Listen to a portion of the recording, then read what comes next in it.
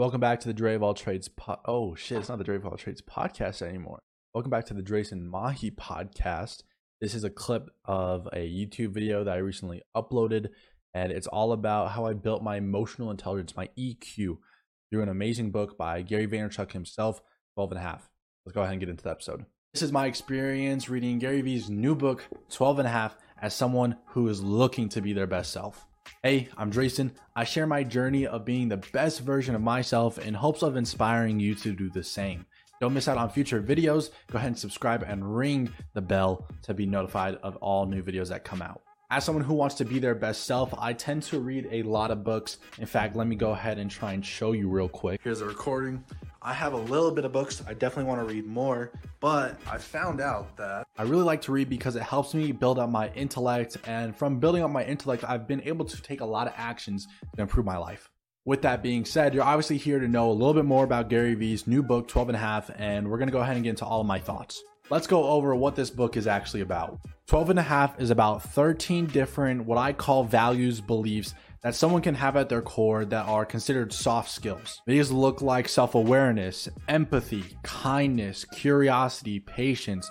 All of these things are defined as different values. In GaryVee's words, these are emotional ingredients. And throughout this whole book, you go over these 13 different emotional ingredients, learn more into what it is as defined by GaryVee, and he goes over extremely story, like almost like it's a case study into each of these emotional values, and gives you a story about each of them. And then lastly, at the end, there's this really awesome thing where he actually challenges you to grow your emotional intelligence and grow these emotional ingredients to where you can understand them yourself. So that's what the actual book goes over. We're gonna go ahead and get into my favorite things about the book, things that I did not like so much, and overall my thoughts on the book, and we'll go from there. First up, my favorite things. As a little bit of a GaryVee fanboy, there's definitely so many amazing things that I could say. And yes, this means I'm biased. The first thing, my favorite stuff. There's a lot of things I could call my favorite, but here are a couple. One of the best things is that Gary Vaynerchuk himself actually goes in and defines what each of these values means to him and how you can perceive it yourself. This means that there's no misunderstandings, which happens a lot, especially when you're trying to be your best self. So having that ground foundation of understanding built, it allows you to further build on these ingredients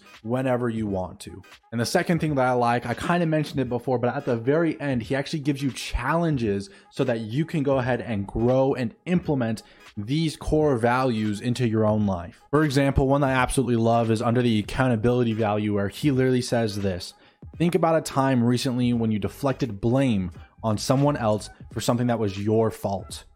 Post a video or photo on the social media platform where you have the most followers and apologize for it. Use the hashtag accountability GaryVee. I'll be scrolling through and giving love to as many of you as I can. I don't know what you think, but that is an amazing way to build accountability. And he does this for all 13 values. So those are definitely the top two things that I really loved about this book. Let's go over things that I definitely did not like as much. And the crazy thing is there's very few for me not to like. And honestly, this is a subjective opinion, but this is such a niche thing. The second part of the book goes over so many scenarios. I just want to say these scenarios are really well thought out, worded, amazing examples. And I think there is especially room for these examples in someone's life. What I'm getting at is these examples are not for me. Instead of having these examples, I wish that there was more in-depth actions to be taken. Because as much as I love reading, as much as I love knowing about these things that I could do, I far more appreciate and value being able to do them.